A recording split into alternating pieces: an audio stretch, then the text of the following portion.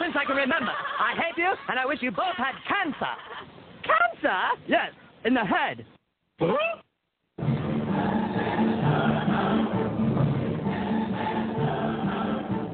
I was tired as hell, and I'm not going to take this anymore. Pay no attention to that man behind the curtain. Are you telling me you built a time machine?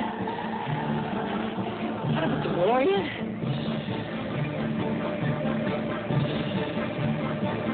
This is the Stupid Cancer Show. Uh-oh. Sounds like somebody's got a case of the Mondays.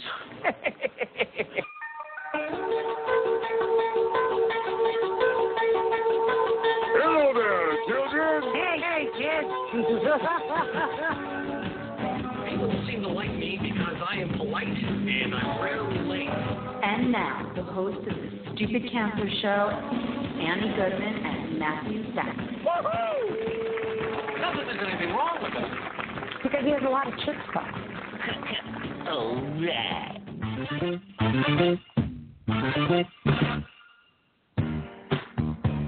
Monday, April 21st, and welcome to the Stupid Cancer Show, the voice of young adult cancer. I'm your co-host, Matthew Zachary, a proud 18-year young adult survivor of brain cancer.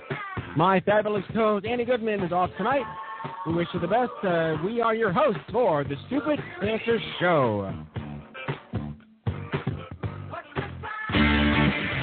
All right, folks, it's not okay that 72,000 young adults get diagnosed with cancer each year. So, got cancer? Under 40? Sucks, huh?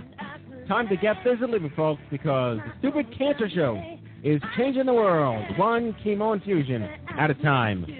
I'm Maureen Sweet, Manager of Programs and Operations here at Stupid Cancer, welcoming all of our first-time and returning listeners on Blog Talk Radio, iTunes, iHeartRadio Talk, or listening to the archives at stupidcancershow.org. I will be live tweeting throughout the broadcast at ChemoDeck, so send me your questions and feedback at any time with the hashtag SCRadio. All right, tonight's show is our final taping before this week's 7th annual OMG Cancer Summit, and we got a doozy of a show for you. I sat down with the CEO of Hyundai, Dave Zuchowski, early this week, to talk about their Hope on Wheels program, the auto show, and what they're doing to help long-term pediatric cancer survivors get busy living. And then we have an epic leadership panel tonight with Allie Ward, our VP Programs, Karen DeMero, who's the Director of Patient Access for Leukemia Lymphoma Society National, Dr. Sage Bolte from Life with Cancer, and OMG Steering Committee member and veteran young adult cancer survivor, volunteer activist, chieftain of all things good in New York City, Melissa Weiss. And with that, our self-ingratiating applause, and good evening. Hello. Hello, hello. Hello, hello. How are you? OMG week OMG is upon us. It is upon us. It is upon us. Yes. Yeah, so we got a couple days off yet this week, you know? We're not going to be in the office, right? Yeah, gonna be a little hanging vacay. out in Vegas. A little vacay. Yeah. Exactly. Doing some things. How was your Easter? My Easter was excellent. I live, for those of you who don't know, in the same building as my first cousin, who's also my godfather. And his family is all based in the Philly area, and they came up. So I had grilled steak and potatoes and salad and cake with some relatives. So a 15-year-old, a 13-year-old, and a 4-year-old were all there. So it was good to hang out with some kids for the day. Excellent. I just said grilled steak. And potatoes. I'm not. Yeah, I should be. I should be listening. I would like to reiterate that I had grilled steak. Yeah, actually, totally. Really what that was about. So yeah, it was a really great day. We ate out in the backyard. It was a little cool, about 55 degrees, and I still got fierce sunburn. So thank you, sun, and apologies, skin cancer activists, because I didn't even think about putting on sunscreen. So don't be me this year, everybody. Put sunscreen on now. Yes. Well said. Yes. How was your weekend? How was your non-Easter? How was your still Passover? My still Passover. Yes. No, it was good. It was. I basically spent the entire weekend here at the office working and putting on some of these finishing touches for this coming conference, which is apparently happening in like 2 days. Oh gosh. Which is very interesting. Mm-hmm. But yes, that is what's going on. I pulled a marathon 34 hours straight, but I did eat, I did sleep, and I did rest, and I did go outside. So you didn't really... I mean, you were here for 34 hours. Right, but I wasn't actually physically in the office, like constantly stressed, nonstop. Yes. Right. All right. Good thing we don't install a shower, else that would have been 72.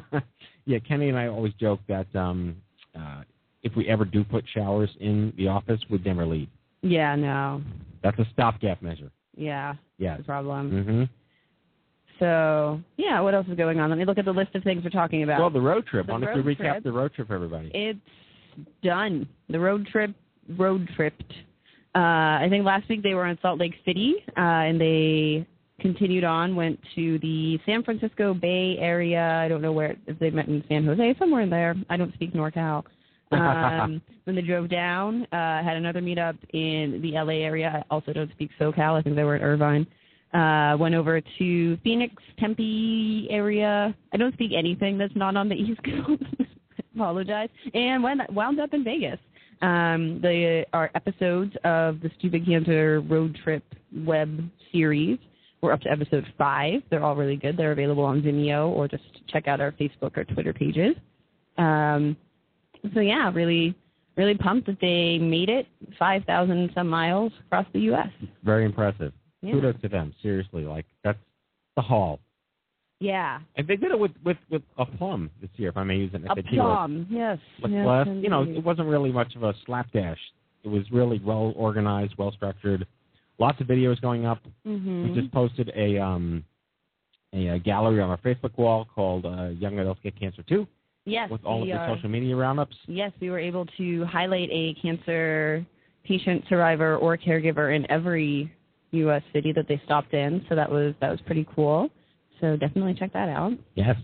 And I will rehash what I talked about on social earlier last week, which is that we are involved with ABC Disney's new series coming out in June called Chasing Life. Yes, which very was exciting. Apparently loosely based on Suleika Jawad's story, as she was their chief consultant. And there are a lot of stupid cancer elements in the actual show. Yes, we got to see a bit of a clip today. It was very cool. Yes, and I'll be showing a clip of the main character at one of our happy hours in reality, where art imitates life and life imitates art a little bit. Sure. Certainly very exciting that there is actual stupid cancer signage as props on a real TV show that's airing a full series, a full season. Very exciting. They have some cool poster ideas they're going to have to pick up on. And, very exciting stuff. We're going to be working with them, have them on the radio show. Maybe they'll come and speak at some of our events. We'll do local screenings. And that sounds fun. Pajama parties. Watching ABC. Pajama parties. I'm not that Midwestern. That was my Midwest. My Midwest girl. Yeah, exactly. Yes, so very exciting stuff. Instapeer's got some stuff going on. Yeah, Instapeer. Our upcoming app. Exactly. Very excited about it. Instapeer is, in fact, relaunching a second crowdfunding campaign on the Indiegogo platform, which is the other Kickstarter, but they hate when I say that. But people know Kickstarter, like Kleenex now means tissues, right? So it's the other Kickstarter, but they're doing really, really well. And go to instapeer.org starting Friday morning, and you'll see it, and it's great. There's a whole new video. There's a bunch of new stuff. We have a scientific advisory committee for it now. It looks like we'll be piloting it at a major cancer center in the southeast. Cool. Which is very nice, and there's a whole bunch of people that just need it to work, and it needs to happen. So really exciting stuff. Yes, very exciting stuff. And reminder, if we haven't talked about it yet, we're going to Vegas. Tomorrow. I'm going tomorrow. You're going Wednesday. I think we're probably at equal states in packing. Yes. So that's nowhere. So yeah, we've got a lot of great stuff, a lot of good sessions. Over 440 people signed up right now. So we're really looking forward to seeing everybody there. A lot of newcomers, a lot of old faces. We got some cool announcements that we're going to be making at OMG that you'll only be able to hear in Las Vegas first, and then on the internet later. And we have to thank some people tonight. We do have to thank some people. The sponsors of this episode of the Stupid Cancer Show are as follows. We are thankful to Lily, Spencer, and Amgen. for bringing us this episode. So Yes. thank you to all of them for sponsoring the radio show and Stupid Cancer's efforts. Yes, and I also want to put a shout-out for we're debuting something at the conference this year, first time ever, where we have clinic partners. Mm-hmm. And those are hospitals that have young adult cancer programs and are proud of it and want to share with our amazing attendees and community and other exhibitors that they're there and they're proud to be doing this. So special shout-outs to Henry Ford Health Center, the Hyundai Cancer Institute at Chalk Children's, Memorial Sloan Kettering, the Society for AOA Oncology, UC Irvine Health, and the University of California, San Diego. Just the tip of an iceberg of what we hope will be dozens of cancer centers exhibiting and supporting the conference in perpetuity, promoting the fact that they have young adult programs. Yes, very exciting. And also our nonprofit partners. For the first time this year, we are debuting disease-specific workshops in partnership with specific nonprofits. Very exciting stuff. Voices Against Brain Cancer, the Colon Cancer Alliance, and the Leukemia Lymphoma Society. Yes. So if you are signed up for OMG and you were affected in some way by brain cancer, colon cancer, or any blood cancer, we highly encourage that you attend those sessions. They are taking place on Thursday afternoon prior to the official kickoff of the summit. And you can always email, of course, questions at omgsummit.org if you have any questions or concerns about that. Excellent. Well, I have actually found the file I need to, which is the interview that we're going to play. Excellent. So hang on one second while I download this file. But I will introduce, I sat down for an exclusive interview with Dave Zuchowski. He is the CEO of Hyundai Motor America, and he's responsible for strategic direction and management of the automotive industry. He joined Hyundai Motor in February 2007, and he began his career in the auto industry in 1980 at Ford. This man is an auto industry veteran, and he's really, really cool. He was in town for the auto show. They're debuting a new Sonata. I'm not getting paid to say that. I just think it's a cool car. My mom drives one. But they have a great program called Hope on Wheels. And Hope on Wheels is celebrating, I think it's 10th year now.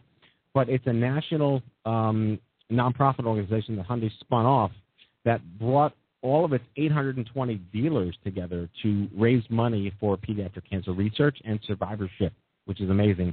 The mission of Hope on Wheels is to raise awareness for childhood cancer, donate life-saving research funds, and celebrate the lives of children affected. He stopped by to studio live, and here is our segment.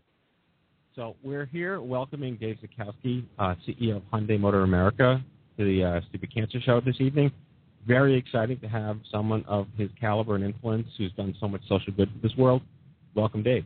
Thank you, Matthew. I really appreciate it. It's an exciting week in New York for several reasons. Yeah, tell us about that. Why in town? Well, we're here in town for the New York Auto Show, always a big show, and we're launching a very important vehicle, our all-new Sonata.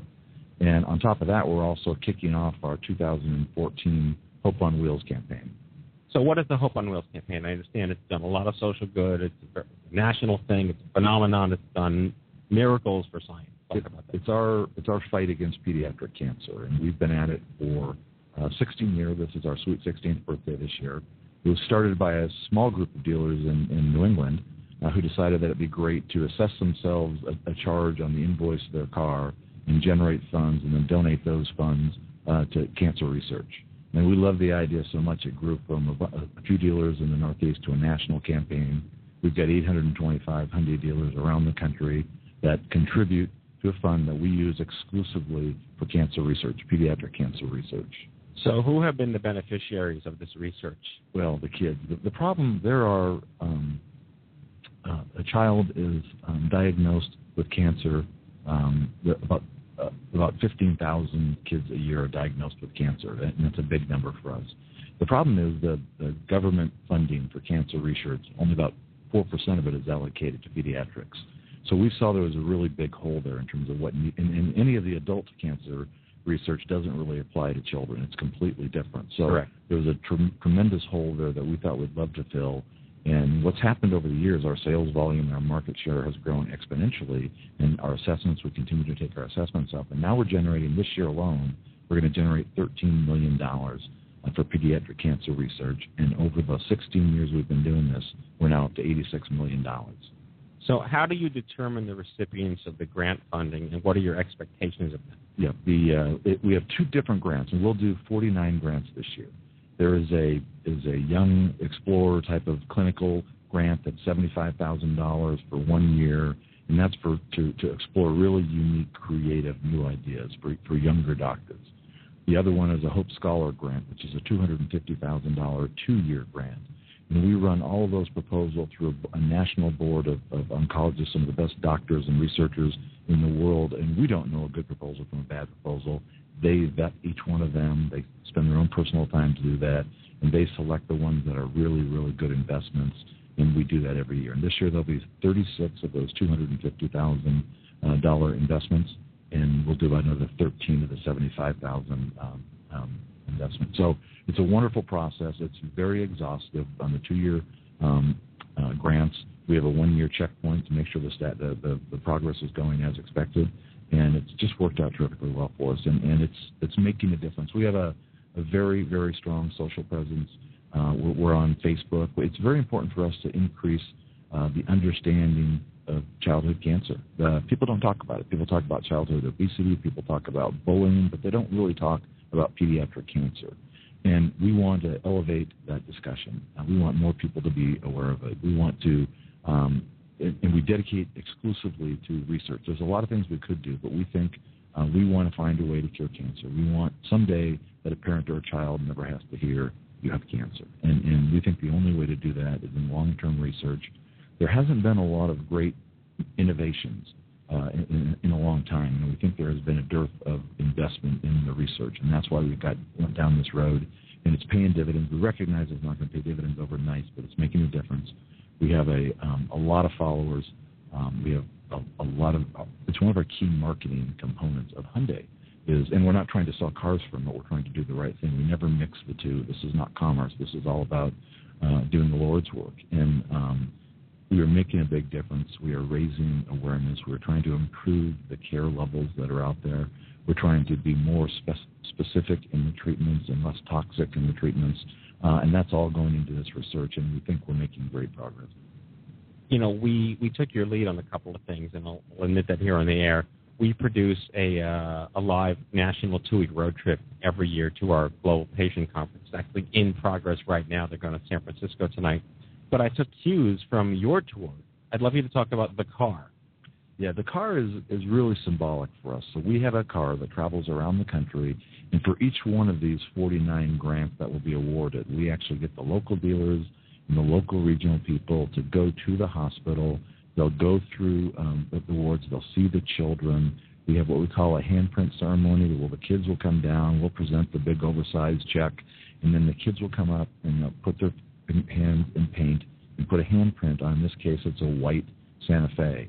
And they put their hands on it. We have their name under the hands, and then we also have that memorialized for them, so they take that away from them, with them, their own handprint. And it's fun for the kids. They love it. It's very symbolic. It's a sign of hope. There's 3 colors, and the colors symbolize the folks that are still fighting, the folks that have beaten it, and the folks that didn't beat it. And it's just a beautiful symbolic gesture. Extraordinary. Really extraordinary. Very powerful.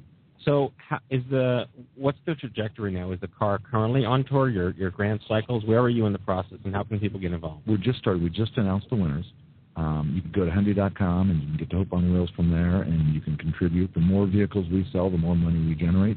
We generate money from donations. We have 5K walks where we generate money, but most of our money is generated from invoice charges to our dealers, and then we match those at Hyundai, and that generates over 90% of the dollars. And we do some fundraising events. We sell handprints. You can go into a dealership and buy handprints. It's a wonderful thing.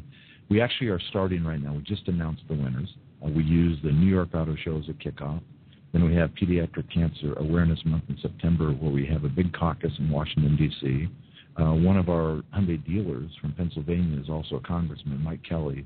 He's been instrumental in elevating the awareness in D.C. about this. We were very, very encouraged 2 weeks ago where President Obama signed a new act dedicating $126 million in research to pediatric cancer. So we think these things are adding up. They're making a difference. They're raising the water level. But between, I would say, next month, call it May and September, we'll be on constant tour doing check presentations and handprint awards. And it's very time-consuming. It's a lot of work, and there's not one person at the region or one of our dealers that ever complains about it. They just love the process. They love dedicating their time because they know it's the right thing to do and it makes a difference. Agreed. All right, final question then. I love the fact that you are in recognition of the survivorship component of this. And Dr. Sender, our board chairman, works directly with you.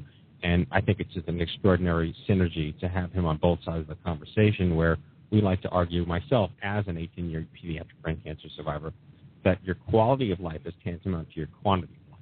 And that we're about cure, but today we're not exactly where we'd like to be in terms of the I guess a magic pill in that sense.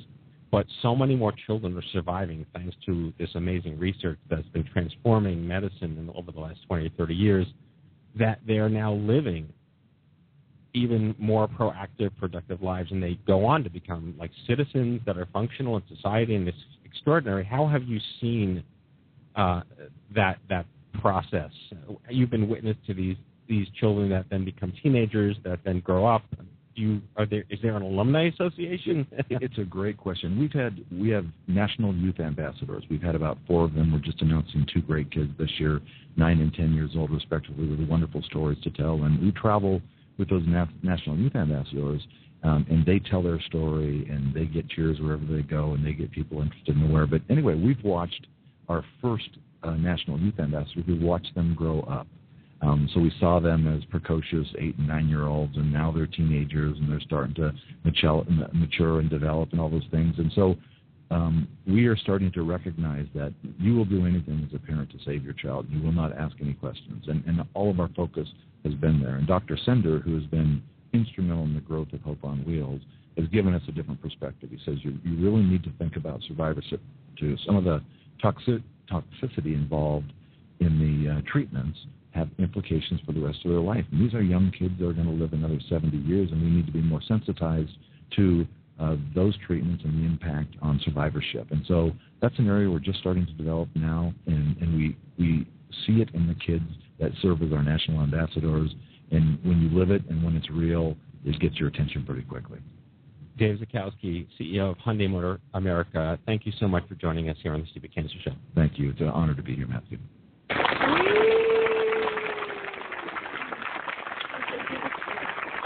He's a good guy. He's a really good guy. Yeah, he is. It's great having him here. Yeah, we look forward to working with Hyundai. And Lenny has a running joke that all the children who survive pediatric cancer and grow up to become young adults join Stupid Cancer are the Gerber graduates. Mm. So we hope to be the collector of many, many Gerber graduates, which means they're alive and they're functioning and they're here and they belong. Yeah, so that's absolutely. All right, well, without further ado, let's get to our Survivor Spotlight here live in studio. It's always great to have people here live in studio. Yeah, it is. Melissa Weiss, 2-year steering committee member. That's your disease. You're 2-year a survivor of the OMG steering committee. A lot of late effects. Yeah. A lot of late effects. 5-year cancer survivor, Melissa Weiss. Weiss, mommy, stupid cancer, OMG2014. She's an extraordinary person, been around forever and ever and ever, and I am prophetically apologetic for having never had her on the show up until this point. Please welcome Melissa Weiss. Hello. I have real guilt. You know that. Okay. It's the part Jewishness proximity factor, but it's also that I cannot believe that we've never had you on the show over like 4 years. It's all right. I'm here now. Yes, that's guilt. And I'm here now. She's Italian, married Jewish. I mean. Exactly. I'm well versed in guilt. Yeah. Thank you for being here. Thank you for coming in studio. You have been such an extraordinary influence in shaping our organization from third-party volunteer leadership, expertise. There's no way to thank you for everything you've done to contribute to our success. But why don't we try? Now, I would love you to let's go back 6 years, your life, where you were at, things where you just getting your bearings, taking 10 steps at a time, going forward, and then what happens? So I was 30, and I had a baby in September. And then 6 weeks later, I wound up in the emergency room with some chest pain. And 2 weeks later, surprise, you've got cancer. So an infant, chemo, radiation, it was a lot. And I really felt very alone. And what were the symptoms then that you had? What would necessitate? Because typically we're invincible, right? Nothing's wrong with us. Did you think you had a headache? Did you think that I'll just go stave it off? I could wait a while? I it felt like I broke a rib. And so I'm thinking to myself, I'm burping this baby really hard. What am I doing? And I remember calling my mom that morning. It was actually my husband's birthday. And I said, Mom, I have chest pain. Do you think I should go to the emergency room? Should I go to the doctor? What do you think? And so I wound up going to the emergency room, and 30 in chest pain gets you in really quick. Wow, okay. They thought I had a pulmonary embolism. That is common. Yeah, well, just from what I was telling them. And then tests or what, while I was there, I was actually relaxing because it was mommy time. Yeah. No baby. I didn't have to get up. And, they came in, the doctor came in, the nurse came in, and they said, you have a large mass in your chest. We have to go call the surgeon. What? What do you mean? And then it was just tests, 2 weeks of tests. It took 2 weeks to get a diagnosis? Yeah, because I was hospitalized actually the next day. I went back to the emergency room. I had a fever, and while I was there, they did my biopsy, between a lot of tests, PET scan and multiple, I had to go to the pulmonologist. Did your symptoms exacerbate in that time, being delayed, or? Not really, but it's like you're not sick until you're sick. Yeah. So then I started coughing a lot, and my pleural sac started to fill up with fluid, so I had about a quart of fluid that was squishing my lung, and then I had the tumor. Stupid pleurisy. Yeah, well, the tumor was squishing it from the top, the fluid was squishing it from the bottom, and everyone kept asking me, well, didn't you have a hard time breathing? I said, well, of course I did. I was 9 months pregnant. I was out of breath all the time. So the pregnancy hid the fact that I had this. Wow. So let's talk about that. Pregnant with cancer? I had no idea until after I had him. Yeah. So I must have.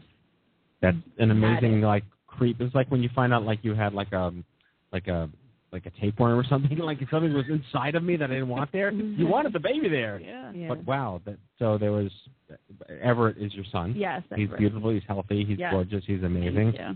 So let's talk about this. Brand new mom. Mm-hmm. Diagnosed with Hodgkin's. Mm-hmm. Now what? Non-Hodgkin's. Non-Hodgkin's. Yeah, I get shit for that a lot. There's a huge. It's like the right Twix and the left Twix. You have to. Only they actually are different. Yeah, exactly. Yeah. Not one's crunchy, one's caramely. It was a lot. So, a brand new baby, first-time parents. We have no idea what we're doing, and then we get thrown this curveball. Right. It was. I remember saying to my husband Adam, after we were, I think, one treatment in, one chemo in, and I looked at him and I laughed and I said, remember when we thought it was hard to have a baby? Oh, God, yes. Puts everything in perspective in the strangest way. It was a lot. And my biggest problem was taking care of my son. I was tired. I'm going through treatment. My husband's trying to work. He works from home for himself. Right. And, I was lucky I had an aunt that didn't work, and she would come and stay with us and help. But it was... It's scary, and then you have this brand new life. You're a parent. But you're here in New York, on Long Island, right? Yeah. And what hospital were you at? I was at the time I was living on the South Shore, so I was based out of South Nassau Community Hospital. Were you happy there? I wasn't really in the hospital much. I was more in the doctor's office. My chemos were in the doctor's office. Right. I didn't love my doctor, but he was very smart, and he saved my life. Was there any? We discuss this all the time. Was there any conversation about, hey, you're not 80? No. Really? I was the youngest in the waiting room and in the infusion room, for sure. So nothing about parenting with cancer, new mom with cancer. No. And there was a very brief discussion on fertility. Very brief. Which apparently was no longer an issue because you had the baby. I guess continuing children perhaps down the road. Right. Yeah. So it was freeze eggs. That was it.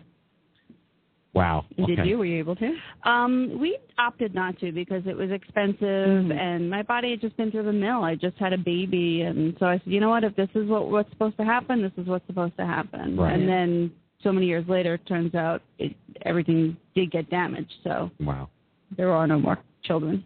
Right.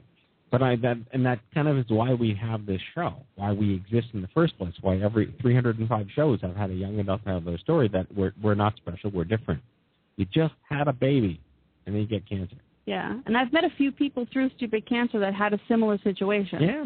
So that felt great, the first OMG. Fortunately and sadly, it's not unique. Yeah. So it was nice to connect with people. So what got you living again? I mean, obviously, congratulations. The medicine worked. You're doing well. 5 years now, knock wood? Yes, okay. yes. I had a husband and a son to live for, and my family, and, people said, oh, you're so inspiring, you're amazing, blah, blah, but I just felt like I just did it. I mean, you just do it. You just put one foot in front of the other, and you just got to do it. So did any tips and tricks, anything specific you learned on the job on how to navigate a new baby fighting cancer?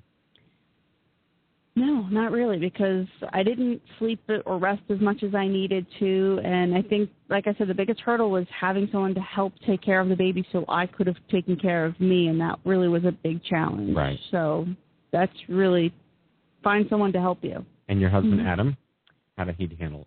It was hard for him. It was really hard. I think he was throwing a, big curveball, like, oh, my God, my wife, and there's this brand new baby that I have no idea what to do with. So It was difficult. It was very emotional at home. Plus, it's the caregiver role. We want to talk about that also. It's really important that young adults are not just survivors, they're caregivers, too, whether it's to their young adult spouse, sibling, best friend, mom or dad, or child. But this is the plight. And, it's the point where you're supposed to be going forward, and you went backwards. Right. So how did you come about discovering other young adults that were cancer survivors? Well, actually, my sister is also a cancer survivor. She had Hodgkin's. Family history. Yeah, she had Hodgkin's at age 20. My dad had it at age 31 as well. Both still here. Wow. Yeah. Okay. Yes. But while I was sick, I found LLS, and they directed me to the first OMG. What year? 2009. Okay. My first OMG. Your first OMG. Yes. The second one. 09. Yes. Yeah. Wow, the Bare second one. ladies. You're going retro on me. Yeah. It's amazing. It's really amazing. Well, thankfully, then, you found LLS, and they're a great national partner of ours. But what was it like to find out that there were other? Because am I correct in suspecting that until LLS made you aware of us, you had no idea that there were any young mothers with kids with cancer? None at all. So, actually, Karen DeMiro, specifically, I spoke to her on the phone and remember telling you all about it. There's other people, and I was like, really? Right. Not my sister? So, it was mind-blowing because I was like, oh, wow, there are other people that have had a baby and have gone through this. Some people, it was their second child or, but it just really felt isolating because who has a baby that gets cancer? Right. So as far as your father and you and now your sister, is there any genetic testing? Is there even science around that for blood cancers? I don't think so. My dad's a Vietnam vet, so the Agent Orange caused his, and then me and my sister are sort of, I guess, random. And then my mother also is a breast cancer survivor. Wait. Oh, my goodness. Wow. Just dropped that bomb there. Yeah. Wow. Okay. Yeah. So you're all in. Yeah, we're all in. Yay, Long Island. And before I bring out the rest of the characters that are on the show tonight, what's been your experience being involved with the summit specifically? I first started as an attendee for 3 years, and then you joined the steering committee. As an attendee, it was just great to share my story and hear other people's stories. It's very healing being able to do that and just connecting with other people. And then getting involved from a volunteering standpoint, it's just very healing. I love meeting new people. Every time I make new friends, I meet new people. I learn things from the summit itself. I feel like it's good for my soul. Wow. Yeah. That's good. It's important to me. Well, thank you so much. We're going to bring out our other cast of characters here. Coming on, let's bring up some epic music here for them. Joining us now is Dr. Sage Bolte from Life with Cancer. She's an oncology counselor, spectrologist, PhD, LCSW, OSWC, lots and lots of letters after her name. The aforementioned Karen DeMiro from the Leukemia Lymphoma Society National Home Office. She is from the Long Island. I'm going to botch this because I should know it. She's going to kill me. But Karen DeMiro, one of the founding, co-founder of the OMG Cancer Summit, Karen DeMiro. And Allie Ward, our VP program, is a 5-year ovarian cancer survivor. Thank you, guys. This is going to be a great show. We'll spend the next 30 minutes talking all about whatever we're going to talk about. OMG, Hi. maybe? Hello. Hey, hey. Yeah, there's some event happening. Let's talk about the weather. It's like getting really nice out, guys. Well, I want to start with Finally Karen. nice out. Karen. Of all the people on the planet, Karen is so unique in the sense that she was there 6 months before the idea was born to have a conference That's right. like this. And I remember she came. She found me. I don't think I even knew you, but you found me, didn't. and we met. What? I said you didn't know me, and I didn't know you. Right, but we somehow found each other, and you sat me down somewhere in the city, and we said, we have money. We want to do a conference. We'd like you to help. And I think that's just how it started, right? It is. It is. Actually, it was at a conference in the fall for young adults. It was a young adult with the Ullman Foundation, a whole bunch of different groups, and we had already decided we needed to start doing some work and programming with young adults, LLS that is, and I started asking around. I said, so who am I supposed to talk to? I said, this is new for us. You know, we need to have some expertise in this. And multiple people gave me your name, Matt, and we sat down, I think, during one of the breaks, you, Meg Harrison, and I, and started planning, and as they say, the rest is history. All right, the origin story is now official. I'm sure it happened that way. Whatever you say, Karen. But memory like an elephant kid.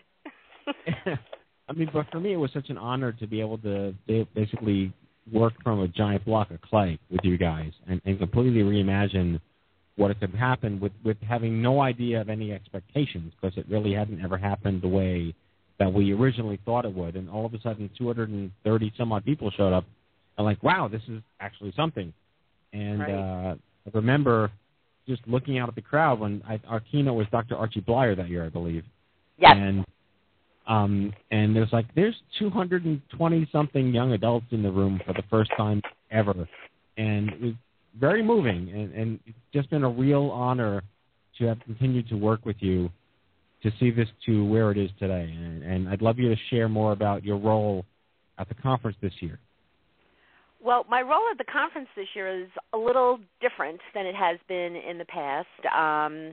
One, I'm, as you very well know, I'm now on the board of Stupid Cancer, which I am very honored that you guys will have me on your board of directors.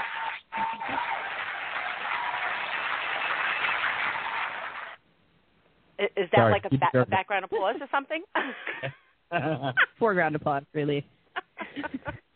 And then besides doing that, I'm going to be assisting with doing a presentation on Thursday for blood cancer patients. LLS has got a hour-and-a-half slot. We have a physician who will be presenting, and then one of the other people from LLS and myself will do some information on LLS and, you know, our services and what we can do to help and things like that. And then on Saturday, I will be moderating a caregiver session for parents of young adults who've been diagnosed with two really great volunteers, one of whom is Matt's dad. So I'm looking forward to that. And the rest of the time, you know, helping out at the LLS table, and then wherever Allie finds a place for me, because I know she's got lots of volunteering for me to do. But I think it's going to be really cool because, you know, as different than it is from all the times here in New York City, and then when we do our OMG East, I can kind of just do whatever you tell me to do. I don't have to be responsible for anything. So I'm really looking forward to it and getting to meet a lot of the participants out there. And just chatting with people and seeing what's going on. Do whatever you want us to do. No, hey, I think I did put it in writing already. Excellent. Yeah, and I am somewhat jealous that you're on that side of the table this time and not planning it with all of us, because you're missing on all the crazy fun that we've had planning it. That's right, but I'm looking forward to it. I think this is going to be great. I do. So let's hop over to Sage, because, Sage, you've been speaking at this conference for, I forget the first year you were there, but it's you've been all a kind but of a the state first. young adult world. What's that? I think all but the first. Yeah, you were in I 09, think right? she started with Bare Naked Ladies, Yeah. right? Yeah, exactly. Mhm. So why don't we trace the cord back to the wall? Tell us how you got into this line of business, how you managed to amass like the entire alphabet of credentials after your name, and what it's been like for you. Kudos on that, by the way. What it's been like for you to be so invested and involved in the arc of this narrative, the young adult cancer cause. So how I got involved in the cancer world is kind of really, I would say all of this is not by accident, that the universe kind of opened these doors and guided me directly where I needed to be when I needed to be there. And I've had amazing mentors. Started out of grad school and felt like I needed to work in a place where people were authentic and real and open, and I found that in the world of cancer. And the young adult world was just a really strong fit, maybe because I was a young adult when I started and still technically am. But also I think what attracted me to the young adult world was, one, there wasn't a lot of noise, and as you know, Matthew, I like making a lot of noise. There wasn't a lot of awareness around the two topics that I love to talk about the most, which is living with advanced disease and how to navigate living in the midst of knowing that a disease may take your life, and sexuality. And the young adult world embraced both of those as the topics that they wanted to really dive into and talk about. So it was an easy door walk-in for me, I guess. And why I've done all the training I've done is, one, because I want to make sure that I'm in the know and involved in what's happening out there, so that I can make sure I do the best I can to serve the people I serve. And quite honestly, when doctors have to call me doctor, it levels the playing field a little. Well, to your point, yes, and I will never call you doctor, I promise. I don't want to incur the wrath of Sage. But by the way, like the fact that you're really smart and your name is Sage, come on, please. Your parents did the right thing. Thanks, Matt. But I wanted to point out that clearly sex is a major issue for young adults that is very under-discussed, if not discussed at all, and as testament to that, in an anecdotal way, we posted a link from my Huffington Post blog on our wall on the 17th. It's called How Cancer Screws Young Adult Sex Lives. And it's a very raw, very article. Lawrence Scazzolo wrote it. It got 175. Am I reading this right? Like 175,000 views. It got 1,000 likes, 175 shares. It was one of the most popular articles of the entire year for us that we posted. So there's no short supply of people that are really angry, and we need to make them understand it's okay to talk about it. Yeah. I think beyond just talking about it, knowing what they can do about it, right? That there isn't, that just because sex does screw up your sex life, and not for everybody, but for a good portion of people, and whether that's temporary or long-term, kind of goes with how much are you learning, how much are you being proactive. My kind of soapbox is that if you're not being proactive about your sexual health, you're going to have a lot of things to kind of undo and redo. But everything is attainable. It just takes some creativity, and it takes thinking outside the box.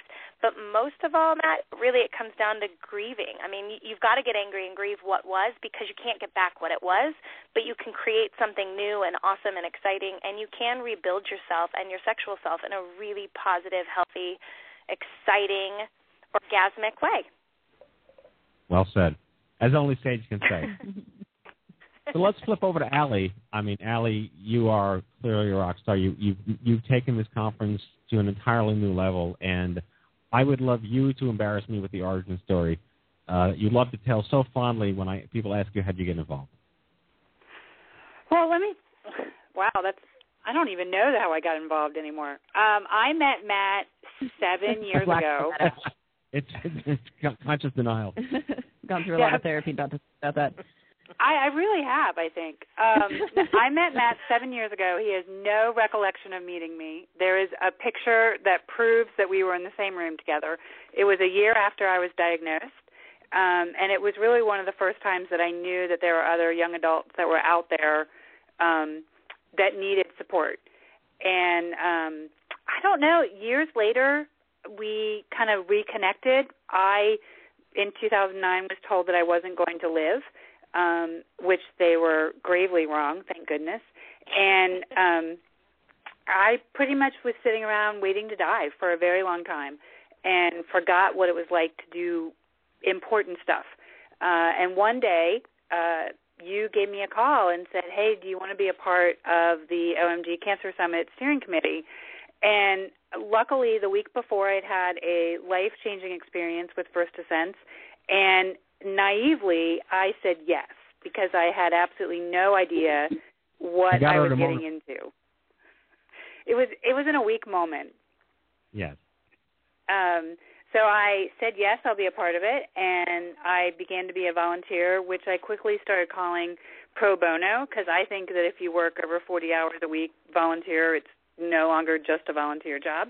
And luckily, after OMG 2012 was such a success, you came to your senses and hired me. And that's kind of where she wrote. And it's been so. What has been your experience? Because did you go to OMG 2011 in New York? I did, as an attendee in the last one in New York. Right. So was that was your first young adult cancer conference? It wasn't my first conference, but it was the first one of that size. Got it. Right. I had been to Can't Make a Dream retreats, and I had been to the Young Adult Alliance. I'd been to other things that brought people together, but this one was really the first big one. All right. So then tell our listeners about what it's like to be an attendee, and then to go from being an attendee to actually helping shape the conference itself. Well, to be an attendee for me, in some ways, was really overwhelming. It was welcoming to meet all that many people. There's other young adults that were being affected, and the other side of it was really scary, because I didn't want there to be that many people that needed to be in a room talking about cancer. I remember going to the single session that Sage and Tamika were doing, and Johnny and Tracy Maxwell, and sitting in that room, and I could, every time they talked about a particular topic, I was like, oh yeah, I can relate. Yes, I know what it's like to be single and dating, or theory, single, have cancer, and trying to date.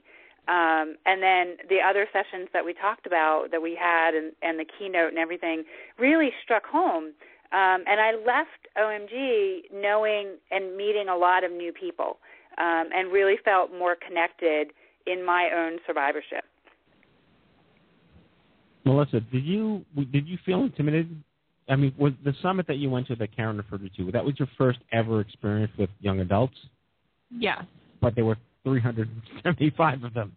I think the intimidating thing for me was I was still bald, and I didn't know what I was going to be walking into, but I immediately felt comfortable because there were other people that were bald. Right. I mean, that has to be – I have literally no actual basis of reference for this, because I went to brain tumor conferences where I was the youngest person, but everyone was bald. Because no matter what you want, most of them were old and bald to begin with. But the idea of walking into a room, not knowing what to expect, and then getting exactly what you wished for that you didn't know you needed, sounds like what happens to most of our attendees. Karen, how would you what has been the response that you've gotten from the people from LLS that have come to the conference? Oh, they all love it. I mean, it's one of those things where it's very different than a lot of the other conferences that we have and programs. I mean, as you mentioned before, in terms of the population of people that usually get cancer, and most of them are older. And it's a different kind of feel, and, the atmosphere is a little different at most of the conferences, but when you go to OMG, there's, there's an energy level that you just can't mistake. And I think that it's not only are people just hungry for information and what else can we learn, and, from all aspects, and then they're very supportive of each other. And I find that during the conference and then going forward, there's just these lifelong friendships that are developed from them. I mean, look at everybody that's on the call right now. Other than Matt and I that were there for the first one, everybody else came along the way, and you're still staying active, whether it's, as a participant, as a speaker, as an employee now. I mean, there's just something about it that really gets people going. And, I mean, now you even have, a lot more parents and other significant others coming. So it's definitely just one of those programs that just kind of goes over the top. And I think that every time, any of our patients that we refer to go or any of our staff that go just kind of say, wow, for lack of any other word, just wow. Maureen? Yeah, so we wanted to talk to you, Sage and Karen, primarily, because you will be speaking at the conference and representing some really great organizations. I guess, Sage, you've talked a lot at OMG about sexuality. You will be doing that during the Just for Gals section. You'll also be talking probably some about that during our LGBT with Cancer session. So those are going to be hour-long sessions. We have about 10 minutes now. So could you give a little preview of the kinds of things that you tend to talk about with young adults and some of the issues that are faced by young adults facing cancer and working with their sexuality? Sure. So the piece around sexuality, helping people understand that there are ways to redefine your sexual self. It may look different than before, and talking really frankly and openly about what are the things you can do to reclaim your sexual health, like what do you need to ask your gynecologist, what do you need to ask your primary care physician, what do you need to go back and ask or teach your medical oncologist, and that includes dating and relationships, how you feel about your body, how you embrace your body, how do you start exploring your body in a way that maybe you didn't explore before to figure out what's good, what's not. And that would be, yes, very similar in the LGBT talk. I think with that specifically, there was a mention last year. A few people came up and said, we'd love to have something specifically for us. And Allie and I really embraced that idea, and we're excited. There's a good turnout for the LGBT talk, and we're going to just talk a little bit more openly about some of the hardships that they uniquely face around identifying as gay, lesbian, bisexual, or transgendered, and how this cancer experience makes that even more challenging for them as they either come out or as they are trying to identify within their community with already a minority community and now having cancer on top of it, and just helping them connect to and have an open dialogue. Very cool. And I've seen you popping up all over. I know last fall there was a talk back that you did with Suleika Jawad and Ethan Zahn, I think a couple other people, about cancer and sexuality. And you also were present during the tweet chat that we did with Iris Mansour, who wrote that great article recently about young adult cancer for Mashable. And it's really great that this topic is getting more and more attention. How have you seen that change since you started in the field? Wow, it's changed a lot. I mean, back in the 80s, kind of when the HIV/AIDS movement was happening, there was more talk actually then about sex and cancer and sexuality and cancer, and there was research being done. And then it kind of quieted down, like people stopped having sex or something. I'm not quite sure, but it quieted down. And then fertility kind of got a lot of attention, right? Fertility got a lot of attention, which was fantastic because now more people are being asked about and talked about fertility. We still have a long ways to go, but man, have we come a long ways. And now we're starting to look again. Not only, I think some of it is, the rad, I'll date myself by that, and also I came from Southern California, but I love that word rad. The rad thing about the fact that we're talking about sex also means people are living longer, and this is a quality of life issue that's coming up more frequently because now people who used to die 5-10 years ago are now alive saying, wait a minute, that's an important part of my life that I still would like to have intact. How do I go about navigating this and figuring this out again? So we've come a long way in medicine, and again, I think the fact that there are a lot of people talking about it, one, there are more young adults who are getting vocal and advocating, which is amazing because they're blowing the top off this really important quality of life issue and bringing it up like in Mashable or in the Huffington Post or wherever they're going to bring it up. I think that is, again, really in relationship to the fact that more and more people are starting to recognize that even if I have a cancer that isn't curable, I'm living a long time, and this is an important part of my life regardless of what's going on with the cancer.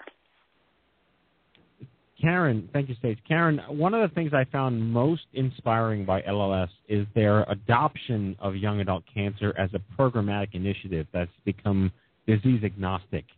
And I don't know what magic beans we planted, if it was us at all, but I am so proud to be able to say that any young adult with any cancer can go to any LLS and find support. What are your thoughts on how that happened, and it's something we should really all be proud of? You know, I think it's one of those things where we try as an organization to service the patients. And, you know, looking at where our populations are coming from is very important in order to do that. And I think that the organization as a whole is realizing that more and more young adults are being diagnosed. You know, we know that a good portion of those young adults have blood cancers. You know, the lymphomas, as, you know, Melissa is a prime example. That is, you know, the type of disease that hits people in that age group, whether it's Hodgkin's or non-Hodgkin's. Hodgkin's we know definitely does, but also non-Hodgkin's, as well as, you know, some of the older teens, the younger young adults that develop the leukemias and stuff. But, you know, there was just a need to say, okay, here's this population. We need to start focusing on them and figuring out what are their needs, because if we're going to be the type of organization that will take care of all the blood cancer patients and help them get, you know, access to care and everything else, then we can't just pigeonhole ourselves with older adults, which is the bulk of the patients that develop cancer in general, and definitely blood cancer. So I think it was more of an acknowledgement that there is a large population out there, and, you know, if we're going to be the type of organization that we say we are, then we have to look at all of the groups and service their needs. And I think it's really great that we've been able to do that and to work with organizations like Stupid Cancer, because, again, you know, people will come to you very quickly because they're young adults, and they come to us because they have a blood cancer. So by the two of us working together, we make sure that, you know, we do everything we can to meet their needs. And I have to say, LLS is one of the few organizations out there that has like an online support chat just for young adults every Tuesdays, 8:30 Eastern Time. It's an awesome opportunity to connect with other people with blood cancers. Right. And, you know, I had to put that plug in. That's okay. I'm glad you did, because that's one of the things that we have been trying to do, is to realize that, you know, things like support groups, traditional support groups, don't work for young adults, whether it be, you know, an online chat or a telephone chat, or in some of our chapters where they do have in-person groups, they do it a little differently. I mean, out on Long Island, we used to meet at Bertucci's. I know down in Florida they have a couple of groups, and they'll meet in different places. You know, trying to work with the patients, what works best for them. Do different things, such as, you know, even OMG. Again, it's such a different type of conference that you kind of have to go with the needs of your patients. And I'm hoping that, you know, as an organization, we're doing better and better with that by doing the different things that we do. Yeah, I think we all are, and I think both of you have done a lot in service of the young adult cancer population and continue to do so. We're really excited to have you with us this weekend. We're going to wrap things up shortly, but Allie, you and I are going to be in Vegas tomorrow. Well, I'll get there midnight.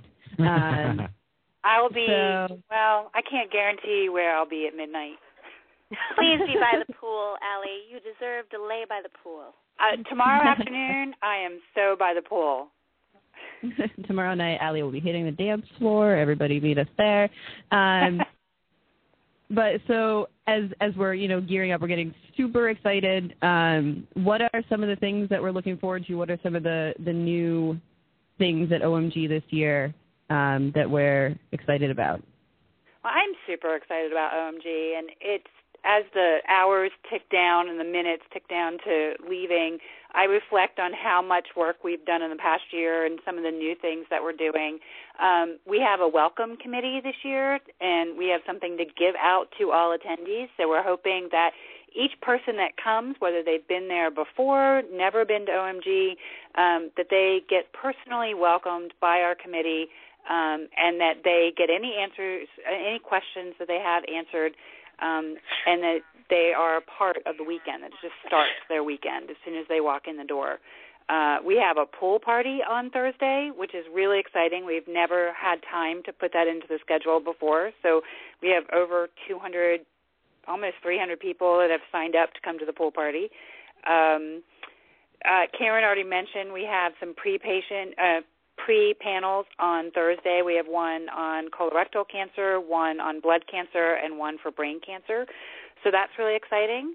And new sessions this year, we are talking about survivor guilt. We're talking about managing anger. We have a genomic session, a couple new nutrition and healthy living sessions. So some really cool stuff happening. Certainly going to be. We're upping the ante every year. We're upping the ante. It's very exciting, and I couldn't be more proud of all the people who built this on top of everyone else's great work, and it just continues to compound. There's nothing but excellence here at all. There's nothing but excellence. So thank you all so much for everything. It's time to just cut the cord, see what happens, and we'll audit next week. Put on autopilot. We'll nap next week. We'll audit the following week. Yeah, fine. We'll nap next week. We'll audit the next week. Audit the nap next week, and then audit the conference. Every nap needs audited. It's very important. But it's time to cut it loose. Thank you guys so much for joining us. Melissa Weiss, Allie Ward, Karen DeMero, Sage Bolte. You guys kick ass. I'll see you in Vegas. Thank you so much for calling in tonight. Thank you. Looking forward to it. Thanks.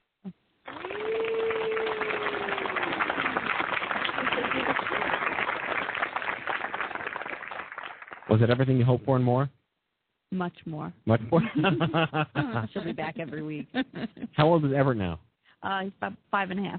Wow. Does he know anything about this? Is he old enough to talk to you yet? Well, I try to introduce it a little bit at a time. So when he asked for a brother or a sister, I said, "Oh, Mommy's belly's broken because I got sick and I took this medicine that made all my hair fall out and it broke my belly, so you can't have any brothers or sisters." And he gets upset. He said, just last week he said, "I hate cancer." And I said, "Why?" He said, "Because I can't have a brother or a sister." And wow. Yeah.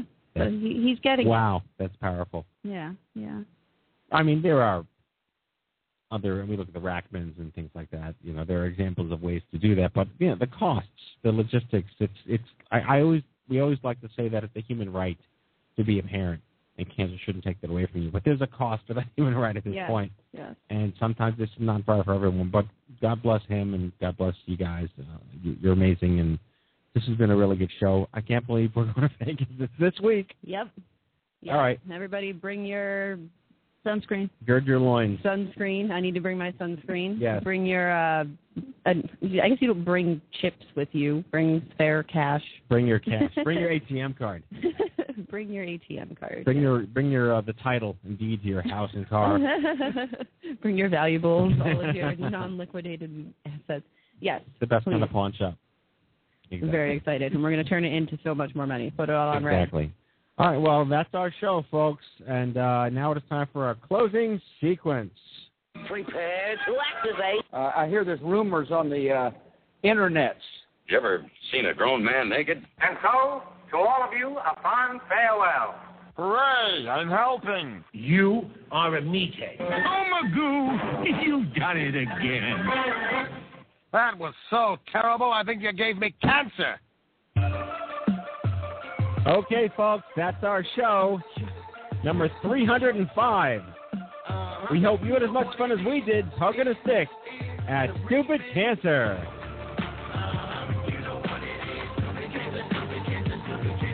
I'd like to thank our guests, Hyundai America CEO Dave Zuchowski, Karen DeMero from the Leukemia Lymphoma Society, Allie Ward, VP Programs here at Stupid Cancer, Sage Bolte from Life with Cancer, and Melissa Weiss from the OMG Steering Committee.